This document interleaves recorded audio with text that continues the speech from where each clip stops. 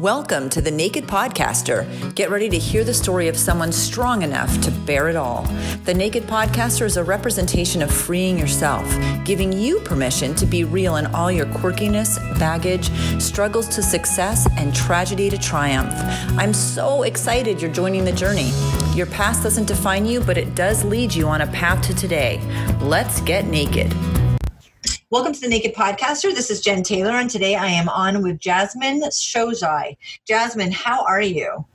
I'm very well, thank you. Excellent. I'm really excited to have you on. You have a story that I think it's more common than we realize, but people don't talk about it, so I'm really glad that you're discussing that with me today. Yeah, no, I'm very honored. Tell me about you right now, what you're doing now, because I have cyberstalked you, but not everybody else knows who you are yet. So fill us in. My name is Jasmine Shojai. I'm born and raised in Australia, but I'm half Persian, half German. And basically I've been doing modeling for a while now, and I'm also an aspiring actress. And where do you spend most of you're Persian and German. Do you speak German? I do understand a little bit of German. Actually, I understand German very well, more than I can speak it. As for Persian, not as well, but it's like I need a bit of more training on both. But yeah. That's a very interesting background. I love it. And where do you call home now?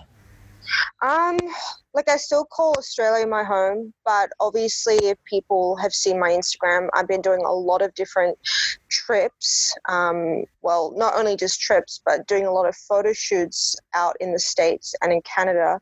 So I guess in a way, every time I visit certain places, it definitely feels great to be there. And one day I'm actually looking to move out of Australia and kind of grow big in the US, and it's kind of like a working thing, but I think at least and this is where a lot of Australian talent will understand this more than anyone else, but at least from a career perspective, there's definitely, in comparison, there's definitely so many opportunities, especially, whether you're an actor or model, there's a lot more opportunities out in the States. So yeah, a lot of Australian talent can definitely feel that. So I personally know a few people kind of doing the same thing as I am, so...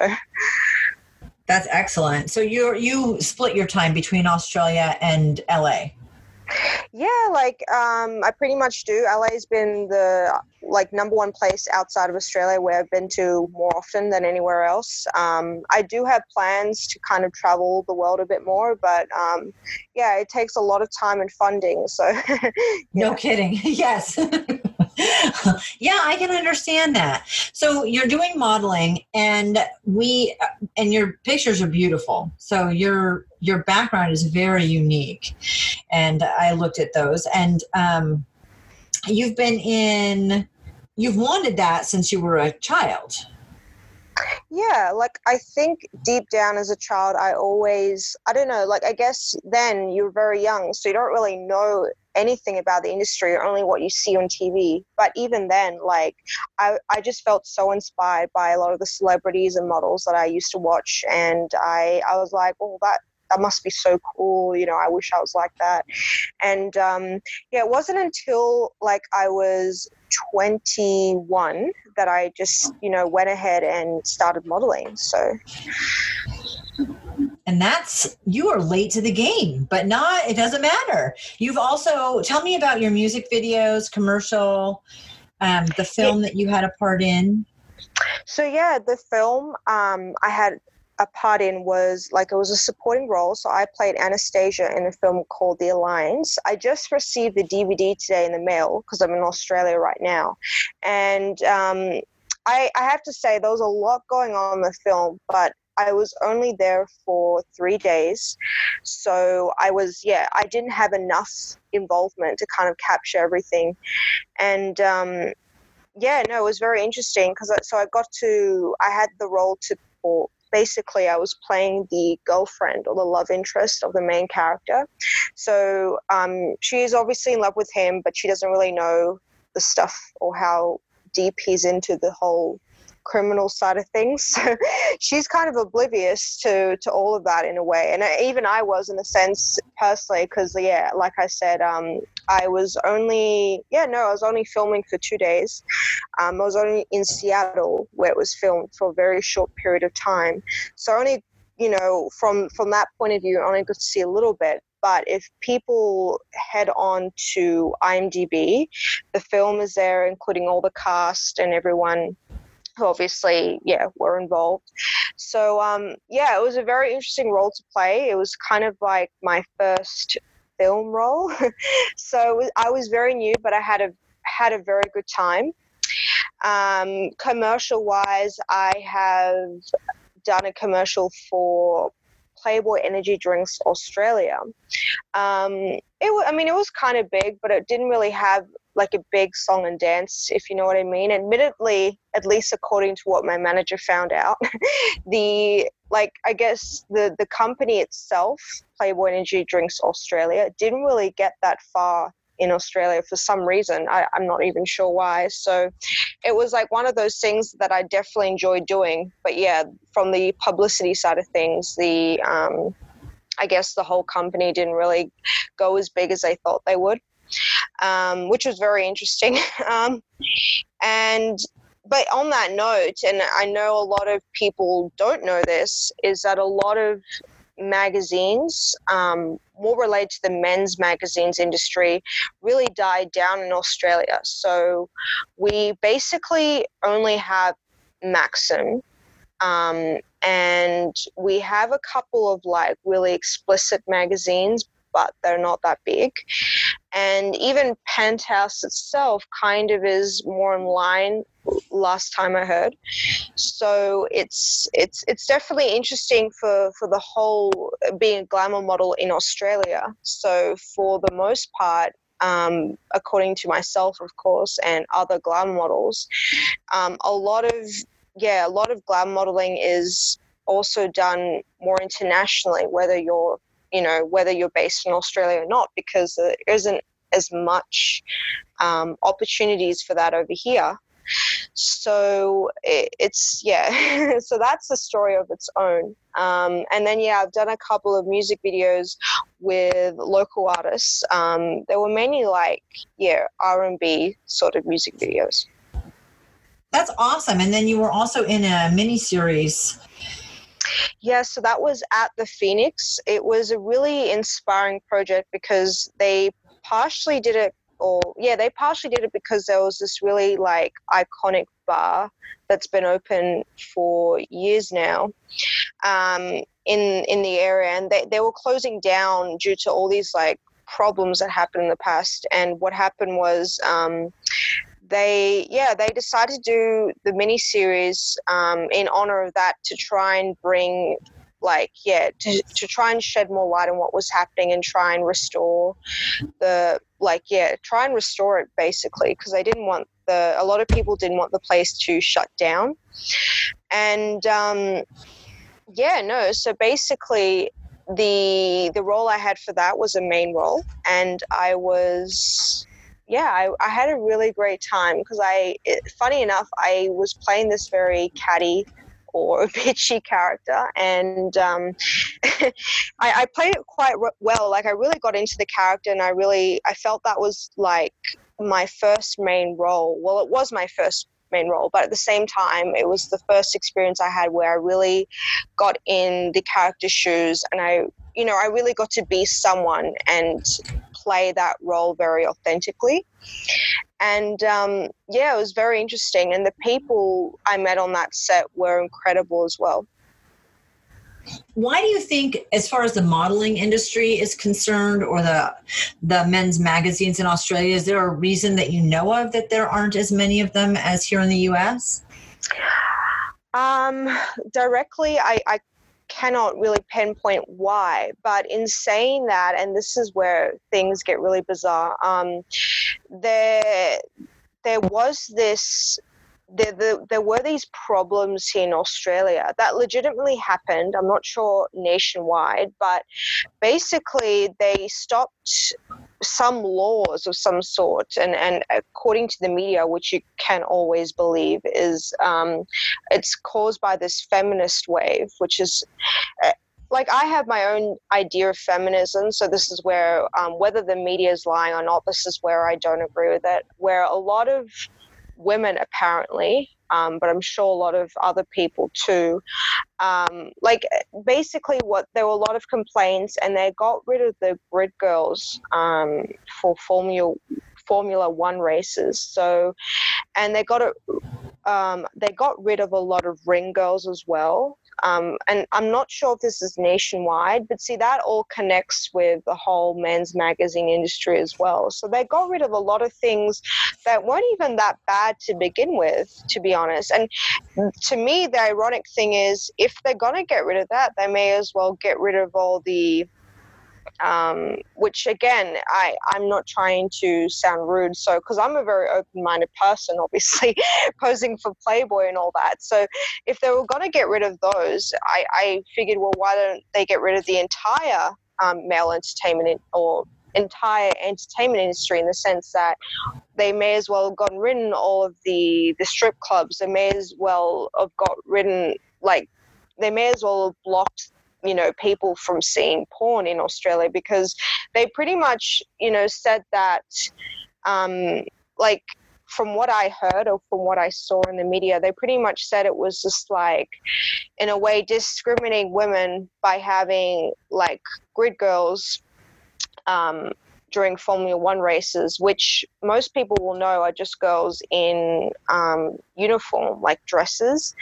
and pretty much promoting or helping the audience feel more engaged, you know, into the race.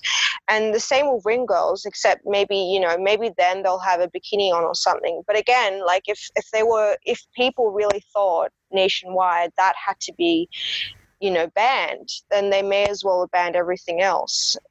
So it was really strange, and I was briefly speaking about this with another photographer, and here in Australia, and even they thought it was just weird that these things were happening. So yeah, in Australia, we're having a very funny phase at the moment, but for some reason, reasons that I don't really know, they were getting rid of a lot of things, and you know, for a lot of glamour models, or even models that just like to do those specific type of jobs, it's it's making a very negative impact. That's a shame. I was wondering if there was something specific, just because unless you ban everything, it didn't make sense to me why that was being singled out. So basically, we don't entirely know, and it's too bad, but yeah. Let's take some time now and go back, as far back as you want, because I know you're first generation Australian. We've gotten that far. And you started modeling at 21, which isn't later or earlier per se. You weren't in it as a kid, though. You weren't like a child model or anything like that. You did it on your own. And I actually am highlighting this a second time because that's part of the story of yours that I adore the most. So take me back to whenever you want to start, when things started to get a little bit more difficult. I mean, in terms of things getting very difficult, or even slightly before that, I just found during my teenage years in general, I was very tomboyish. I didn't really have confidence in myself, or in my body, I should say. So that was a really big thing. So there was a lot of things happening in high school, as most people can imagine. And yeah, no, basically basically that was a difficult time for me. But I suppose like, I was a bit of a late bloomer as well. So it wasn't really until I was like 17 or 18 I started getting confidence in myself body-wise.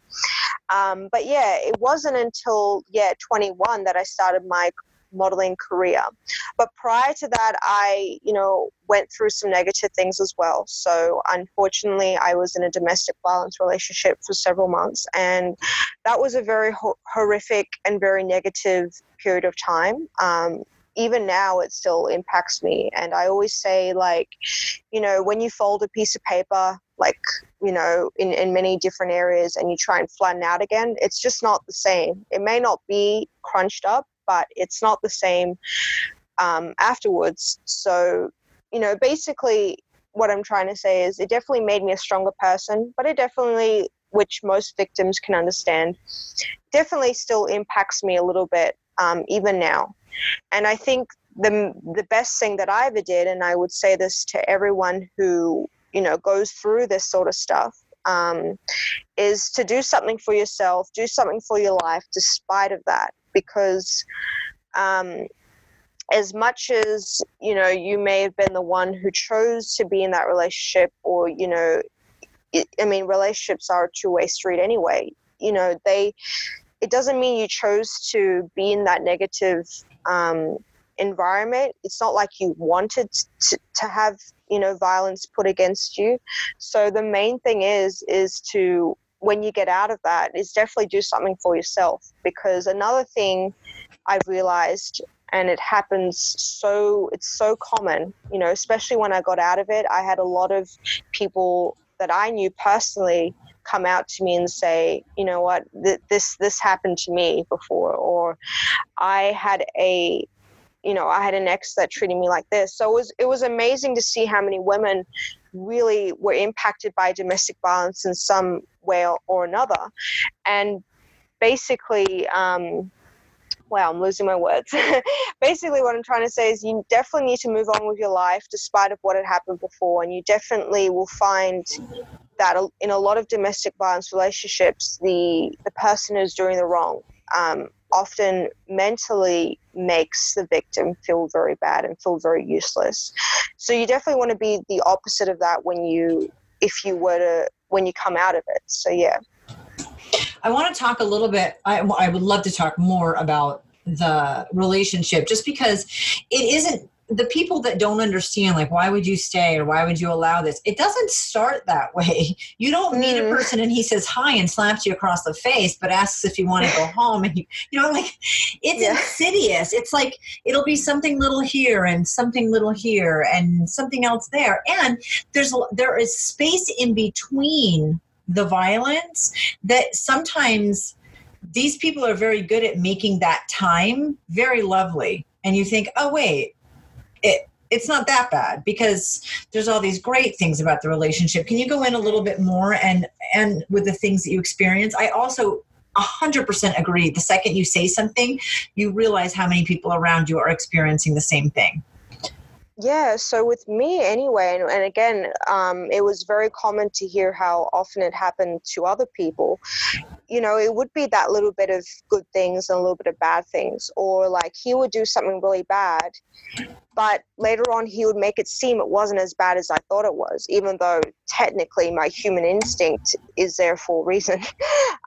Or he would do these other amazing things in between, or he'd make me feel guilty and say, the reason why I'm treating you this way is because you need to grow up, or you need to be, all of this is like assertive qualities in a relationship. But then I think, again, you need to know better as a person. You need to listen to your instincts.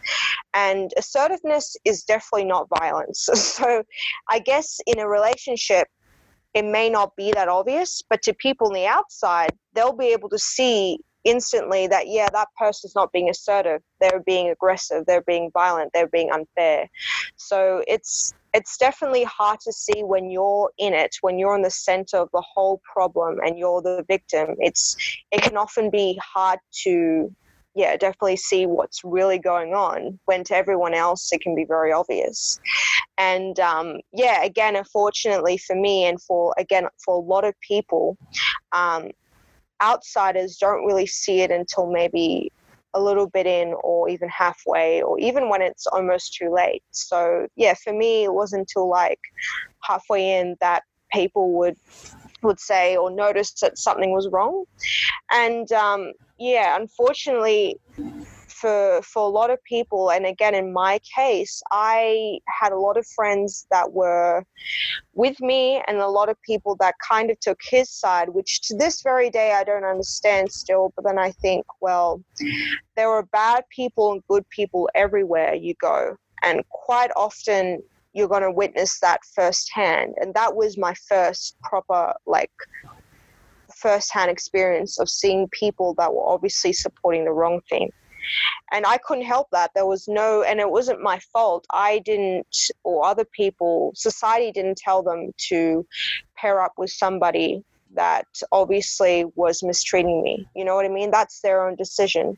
So again, like as I was getting out of the domestic violence situation, and even now, I always tell myself I'm not to blame for what happened. I may have been a part of it, but I didn't tell people to be violent towards me. I didn't tell people to support violence against me. So in the end, I just connected with so many people in that situation because I decided, and I was convinced with the help of with counseling and so on, that I deserved more. And moving forward, I disconnected from a lot of people. And it was really funny because I did an interview around the time that I won Australia's Top Gun Model of 2017 and 2018. I did an interview about that and my domestic violence, how I grew from that to this national title winner. And when a lot of people read that article, because it was very popular online, a lot of my acquaintances and friends that were around that period of time came to me and said that they had no idea that was actually happening. So it's very funny because a lot of victims think, why don't people care about me when they first come out of these situations? And I learned, either people do support you, either people don't support you, unfortunately, and again, it's not your fault, or there will be people who aren't even aware of what's going on. And that could just simply be because they were so busy and they just, they had other things going on that they didn't have, time to see what was happening behind closed doors for you. So that was another thing I noticed when I got out of that situation. I think also we are absorbed in what's going on in our own lives, but it's not very common, I don't think, to look at a situation and question whether or not it's abusive. I think on the surface, things look great, to other people. We can make things look great. And if you're expressing exactly what I think most people feel, like, is this my fault? Did I do something? He's telling you I'm doing this to teach you so you grow up, or it was your fault. And you feel like you're going crazy.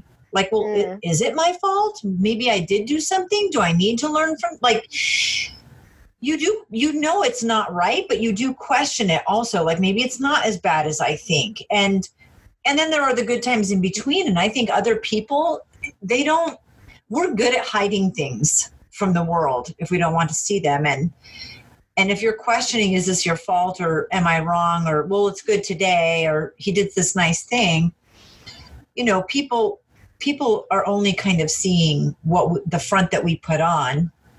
And sometimes I think people are only seeing what they want. Yeah, so, true. Yeah, so it's interesting. I love that you said that you just cut off from people and there were people that supported him. That's great. You don't need them. Yeah, definitely not. Goodbye. That's fine. Misery loves company. They can hang out together. But isn't it crazy how much you look around and people are not supportive when you finally speak up for yourself? Was that really shocking to you? Because it's shocking to me. Well, it definitely was shocking to me, especially at that point, still coming out of it. But in saying that, like I said, I knew, I mean, I'm not saying that I was dumb or that anyone is dumb in that sort of situation, but I was slowly getting a little bit smarter towards the end of that. And I knew that there were people, even, like I said, the relationship hadn't ended yet, but I knew there were people supportive of him that I thought were my friends, but they weren't. Mm-hmm. And that was the underlying point. The underlying point, it didn't matter how they looked like or what gender they were. The fact that they were supporting that and being supported, not supporting me. In other words, they may have been, they themselves may have been just as violent towards me as he was, because they were supporting that anyway. You know what I mean? So they were just as bad. And I was like, well, no, this is terrible. I'm not going to hang out with people that think it's okay to be abusive towards me. You know what I mean? Whether that's not what they technically are thinking. But I always believe if you're supporting, like if you're watching somebody rob a bank and you think it's funny or you think whatever of it, but you don't think it's the right, if you're not going to call the police or tell anyone, then you're just as bad. So that's what I think in terms of those situations and in terms of the domestic violence situation. So for me, it was just very important to not have those people around. I don't deserve that. In fact, nobody does. And, as much as I don't try and interfere with other people's lives, or I try not to wish people bad luck, because that's probably a bad thing or rude thing to do. I'm sure if they kept on, or if anyone kept on with that sort of behavior, that, karma would eventually get back to them, So it was, in all honesty, it was like one of those situations. And I think, again, like, it all comes down to the individual in that case. I'm not saying that people who do that are the worst people on earth, but again, if they as an individual don't know any better, or they just weren't raised in a good way, then of course they'll perhaps do stuff like that. So for me, it didn't matter who they were. It's just that I wasn't going to stay with people who honestly did not care about me, and that was it. Isn't that crazy? I like you saying it like they're an accessory to the crime. If once you know that this person has done certain things and you are okay with it, you are like an accessory to the crime.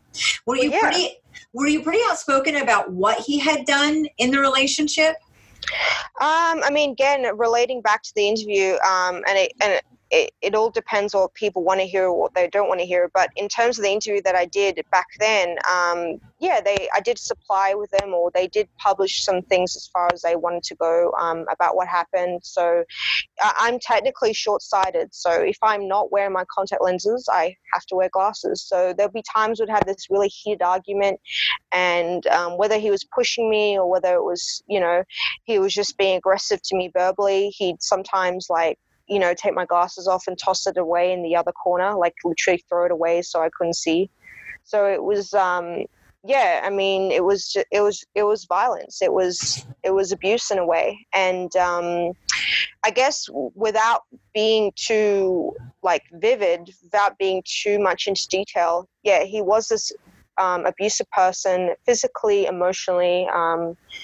It was a very difficult time for me. And as I mentioned before, when I got out and when I was reading other stories online, a lot of people had been through a very similar thing. So it was more common than I thought, but that wasn't a good thing. At least I could relate to other people, or they could relate to me, but it wasn't good to hear that so many people were going through it. No kidding. That's not a good thing that so many people can relate. What about family? Did you have support from family, your parents, or? I definitely did. My parents definitely noticed something again towards the end. And again, I was being very secretive about it. I wasn't really telling much people. And I can't remember why, but I think a lot of the time you're very insecure in those situations. So you don't even realize it. You don't even realize you're technically, keeping a secret. But again, it's you're the victim. You shouldn't really be blaming yourself. If you're already feeling scared and insecure, often you won't really feel that comfortable to go out and tell everyone. Yeah. But towards the end I was, and towards the end I think a lot of people knew what was going on. And to this very day, and again, I'm not saying that everybody, including him, actually are the worst people on earth, but to this very day, I think everyone knows now, and in every situation, what really happened. So I'm glad that it's out in the open, because the last thing you want when you go through a very bad period of time, especially with that, you don't want to keep it a secret and not have everyone know, because people deserve to tell the truth, at least the people around you. People deserve to know the truth. So if you don't say anything, then nobody can help you. and in a way, you're not warning others if you're not saying anything either, because you know what I mean? It's because often you'll see these situations where things are kept a secret, and I'm not saying that this is the case in my case or in anyone else's, but the people who do wrong will then continue to do the wrong thing because no one has spoken up. So it's definitely good to be very open about it and tell the people who basically care about you. I agree. I always say, you know, if someone's coming home and being abusive and going out with other women or whatever they're doing and nothing's being said, then they've got a pretty good deal. Yeah. like why? They're not going to stop on their own. They have the perfect setup. They can do whatever they want. And so until you speak up, yes, that's true. And at least at this point, with you and with him, you've spoken it and you're there for people and you're out about it. And so if someone else gets into that same situation, knowing the information from you, then, you know, they're the ones that have to deal with the consequences. There's only so much you can do, but I love that. You are so right. I'm so proud of you for speaking up. You have a very front and center job. What you do is very much in the public eye, and you're influencing other women or inspiring them. And the fact that you are willing to talk about this speaks volumes. So I'm very proud that you are. Thank you. Yeah, I definitely like to inspire people. As much as it sounds a little bit straightforward, after that situation, and I think it happens again to a lot of victims, even victims of like all types of abuse, like even child abuse and so on, because it's all abuse at the end of the day, these different, you know, situations. I just hated feeling weak. I hated being weak. I hated, you know, I just hated being a weaker person or having anyone I knew feeling the same way. So I was like all of a sudden pushed in the other direction and said, no, I have to be a stronger person. And I don't mean like lifting weights at the gym necessarily, but I just know I have to be a stronger person, and I'm not going to put up with this anymore, and no one else should have to either. So that's the kind of mindset I guess I got into straight after that. And yeah, like I said, it happens to so many victims as well. They no longer just want to be in a very sensitive position anymore, and they feel that, you know, strengthening other people as well, you know, it's a very, like, I like to think of it as a very empowering thing. I do too. I think it's great. So you are really interesting now. You mentioned therapy briefly. What did you do to help yourself heal? And then I am so excited to jump into some of this other stuff. So a lot of counseling. Like, I know nowadays you can do other things like group sessions or, you know, other things like as far as medication goes. But yeah, no, I didn't want to do any of that. I just wanted to do counseling and see how that went. I'm not a big believer in fixing yourself via, I guess, medication, really, at least from a mental point of view, because from what I learned anyway through counseling, the more I spoke with the counselor and the more I put in effort into myself, emotionally and physically, yes, it was a long process, but it worked. And, you know, I think in those situations, shortcuts aren't necessarily the way to go. So you want to, you know, again, it's in a way repairing yourself. And again, by doing that, it may be a slower process, but it happened, and it happened in a very authentic way.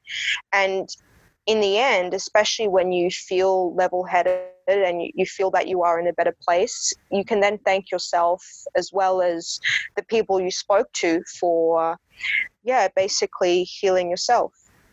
I love it. I'm so glad that you said that, because there's nothing wrong when I'm the same way about medication. And there are points where I'm like, you know, I never said it was a horrible thing. I just said it shouldn't be your first option. I think when people need that to bridge the gap, that it's important. You shouldn't not do it if that's where you're at. But when you can take the time and manage it yourself, that's always I feel a better way to go. So good for you.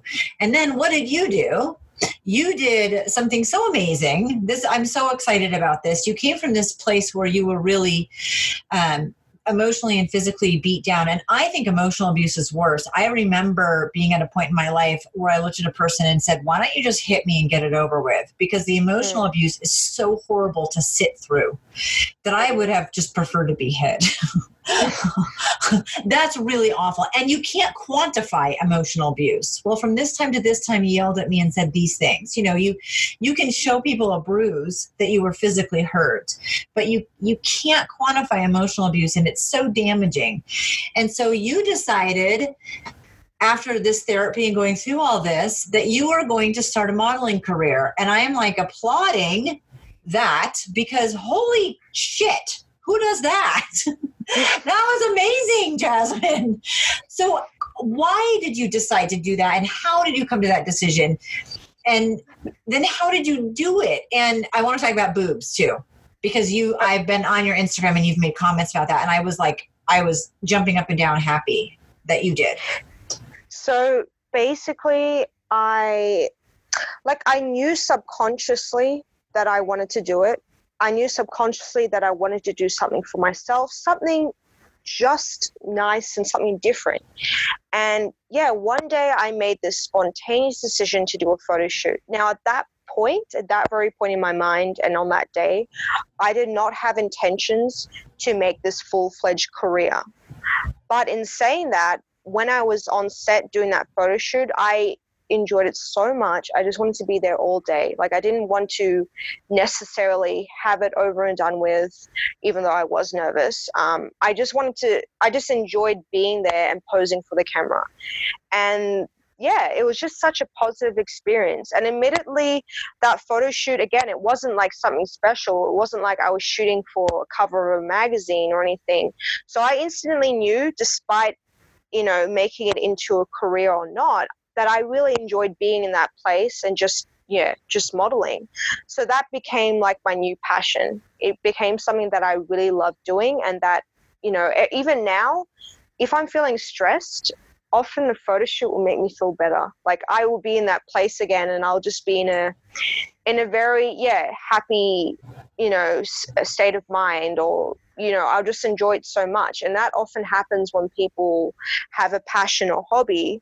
They will do that if they're not feeling their very best, and they'll feel better again. So that's how you know that it's something that you truly love. And so from there, I decided to, slowly look into modeling. But every time I'd start, do another photo shoot, at least in those beginning few months, I just realized how much I loved it even more, and how much I wanted to keep pursuing it. And I mean, at that stage, or even prior to that, like when I was a child, I already had all these role models or people that I really loved or loved to look up to. So at that stage, it was like, at least after 6 months, I figured, well, why can't I be like them, or why can't I do something like what they're doing? And I mean, you can call it destiny, or you can call it just me being very, passionate and putting effort in. But I started putting my profile up online on proper like talent directories, which I still have it up there. It's really funny. And somebody picked me up from there, and I suppose they were like a bit of a scouter. And, funny enough, I was sick during that time, and so I was staying home. I had all this free time to do whatever and to speak with them.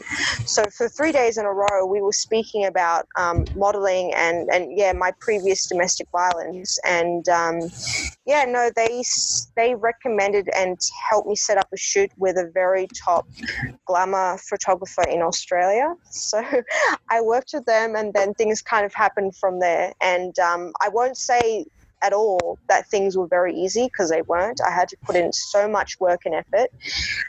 But that gave me a boost. At the same time, it gave me a boost emotionally or mentally. So I felt that, I could keep going and, keep putting effort in. So I did a lot of things. I invested in one-on-one modeling lessons to give me, some sort of foundation.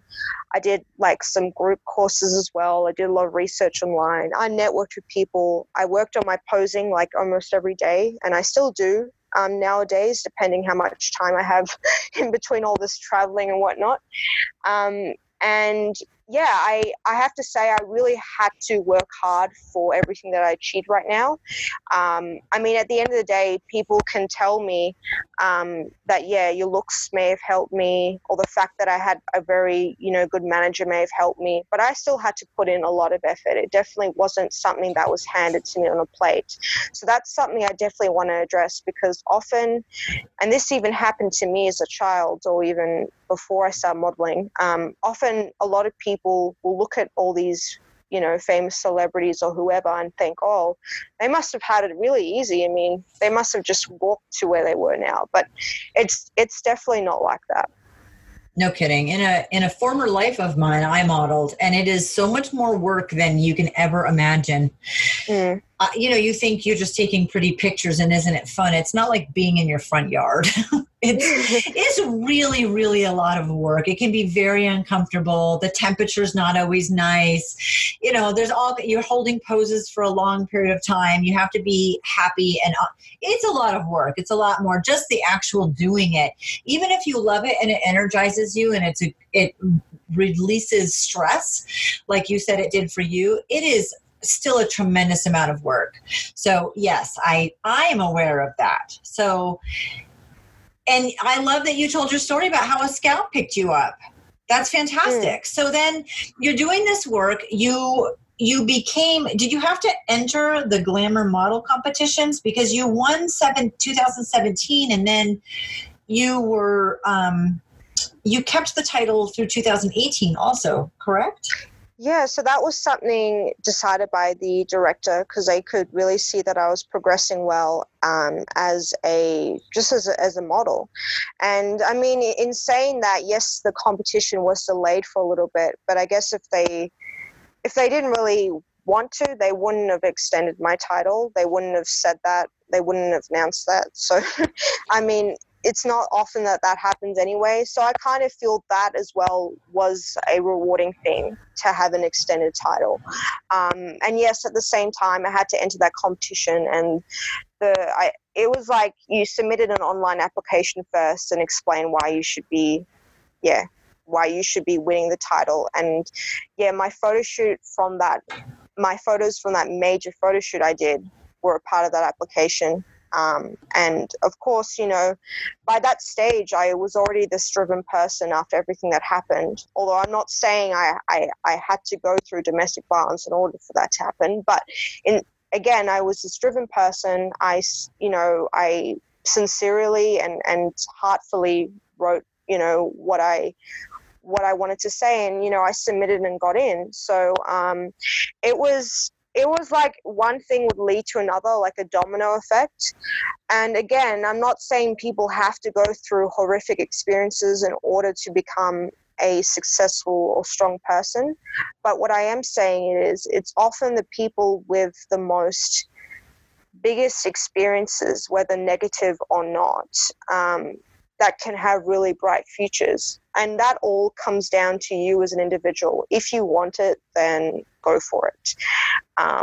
And I mean that obviously in a career perspective. And yeah, again, often people will come out of horrific experiences and feel that they don't deserve, whether it's consciously or subconsciously, feel that they don't deserve to go further. But really it should be the opposite of that. I mean, we are all equal in this world, and we're all entitled to live our lives and to do something good with it. And it shouldn't have to come down to how you look like, what your past is, what your family is. It shouldn't have to come down to that. And yeah, I mean, you don't want to waste your life anyway. So I guess, yeah, live it and do the things that really matter to you. I love that. Now, you're beautiful. But you made a comment, I should have written it down. but you discussed breast size and augmentation and why you didn't do it.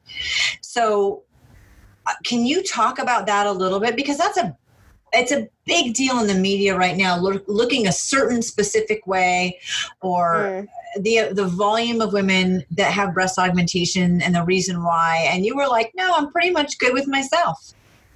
Yeah. So, I mean, I won't lie. I've had other cosmetic procedures, but just not that. And there were two sides to that story. The first one was I cared about my own health. I mean, everyone's health situations are a little bit different. And I kind of felt I was this very slim, petite person. And knowing my own health and knowing my own physical, I mean, obviously, you know, people can tell you everything, but at the end of the day, only you as an individual will know your body at very best. So looking at my own health status and looking at my physique, I was like, I'm not sure if I want to get breast implants. I'm not sure if health-wise, medically, if this is the right thing for me. I don't want to do it and have problems down the track. I just didn't feel comfortable with that. And I felt, yeah, sometimes people don't care about their health. Some people will do things just for the sake of looking good. But that isn't necessarily a good thing either, because if you do get problems, and again, like, nobody in this entire world, whether you're a surgeon or whether you're a patient or whoever, is going to be able to predict what's going to happen to you tomorrow. There's just no physical way of knowing that. So I guess, again, from a health perspective, I just felt this wasn't the right thing for me. I wasn't going to go out and tell other people not to do it, because perhaps, you know, they were in perfect health. Perhaps for them it was a very good decision, for all I knew. And then there was the other perspective that you needed breast implants to look attractive. Well, you don't. You know what I mean? Everybody, you know, is entitled to do what they want with their body. And at the end of the day, whether you get cosmetic procedures or not, it's got nothing to do with whether or not you're beautiful. You know, if you're beautiful with or without them, there is no like set of rules written somewhere that's saying, yeah, in order to be pretty, you have to get A, B, C, and D done. Or in order to be a glamour model, you have to get breast implants, and then you have to get this done. There's no such thing. And unfortunately, through media, maybe not necessarily people, but through the media, a lot of women get this false impression that in order for them to be a glam model maybe, or in order for them to do certain things, or to even just look pretty, they have to get things done. But in all due respect, it's not the case. I think that both men and both women with and without breast implants are beautiful. And I think that people are going to have a divided opinion, but I like to look at it in a more open way and say that you shouldn't get something done for the sake of something else. You shouldn't get something done because of the media. And you definitely shouldn't get something done or something not done because someone else has told you so. You know, and it's very hard, because I was hearing this in the media, and this scared me. This worried me even more, that there were a lot of even surgeons or medical people that apparently were selling their services so much that they were almost like convincing people to get things done that maybe they necessarily didn't want to. So that was very scary for me, because I think I personally think if you are, whether you're in retail or whether you're just in a position of authority of some sort or of care, you shouldn't really be pushing people to do things that they don't want to do for the sake of your business. So, and it's funny, me saying that as a businesswoman myself, trying to sell like my fan products and what have you. I just know at the end of the day, there's a limit, and you definitely shouldn't be pushing that far. And, I mean, I can definitely say that, yeah, a lot of people get cosmetic enhancements for many different reasons, but I think it's bad when you don't really want to do it, but somehow you're being forced to. I think that's when that's when you have to be worried. I agree. I just love that you spoke up about not getting it done. I think that was fantastic because the assumption would be that, oh, well, if you're modeling and it's men's magazines, that's something you probably should just get done. And I love that you were like, no, it's not. It's not at all. So I want to wrap up with the positivity you found in the community for modeling, because I think there's a stigma on that. You have posed for Playboy 7 times. You were on the cover a year ago, October 2018, for Playboy Croatia, and Playboy of the Month for that issue. So tell me about your experience with that, because I think that there's a stigma behind what that means. Yeah, like obviously people are going to look at that cover even now still and assume what had happened on set, or assume whatever. I mean, they can assume all they want, but I just know that I had such an incredible experience on set. At the same time of that shoot, which I guess doesn't get mentioned enough, I was doing a behind the lens segment with Naked News. So they were actually doing a behind the scenes video, which got featured on Naked News, with me for Playboy Croatia, because the photo shoot was in Toronto itself with a well-known Toronto photographer. And yeah, he's known for doing a lot of Playboy shoots. So his name is Anthony Randall. So I always mention his name because he's a very nice person and a pleasure to work with. So yeah, we were doing the cover for Playboy Croatia in Canada, and yeah, we had this crew down there, and I was pretty much not wearing anything. So it was a little bit scary at first, only because that was actually my first. Well, first of all, it was my first Playboy cover. Second of all, it was my first nude pictorial for Playboy, and then third of all, it was even my first time doing any sort of that, I guess, full-on nude work. I mean, I had done art nude before, and this was technically an art nude shoot, but I guess that whole combination made it feel slightly new for me. So, yeah, I was a bit nervous, but I think, yeah, I just had an incredible time. Like, if I could redo any moments in life, that would be one of them. Like, I would redo that maybe 10, 20 times, because it was just a very good experience working with everyone and being on set. I didn't do nude shoots for Playboy, but I have done 2. And it's very empowering. It is not it's not all about your body being perfect or how you look or what position. When you have a really good photographer that's doing shots, it's a still shot of pieces of your body. And it's, from an artistic perspective, I mean, in my experience, there's a lot of lines, there's a lot of art, there's a lot of shadowing, and it is nerve-wracking to be naked. And it was such a good experience. I did it a second time. So, I mean, clearly it didn't bother me, and it wasn't at that level at all, but I understand your hesitation and reservation, and then like, wow, this was great.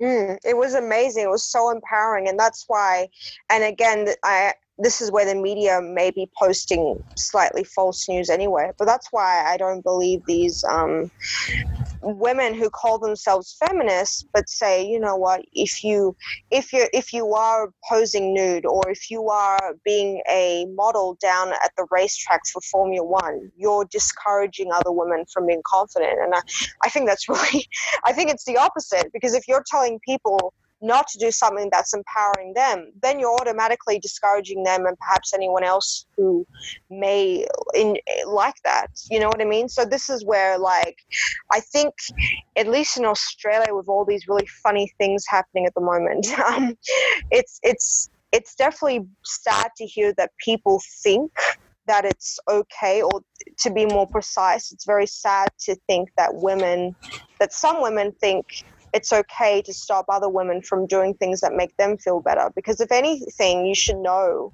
as a female yourself that feeling like low in confidence is a very bad thing and can definitely impact other, aspects of life, whether it's, you're single and you want to date someone or anything else. So this is where I didn't understand that really. It was very, I guess, sad to hear. And I'm very glad, or I'm very happy in a way that countries like Canada with Naked News and the US with their Playboy and other magazines aren't following that example.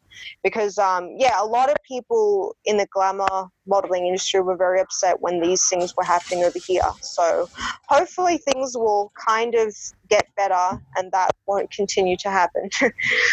I just love that you're expressing it as such a positive and empowering experience after such a negative experience that could have been debilitating to your self-esteem. So I love that message. And so to wrap this up, our time together, which I have thoroughly enjoyed, what advice would you give someone, whether they're coming out of a bad relationship or not, but as far as self-esteem and feeling good?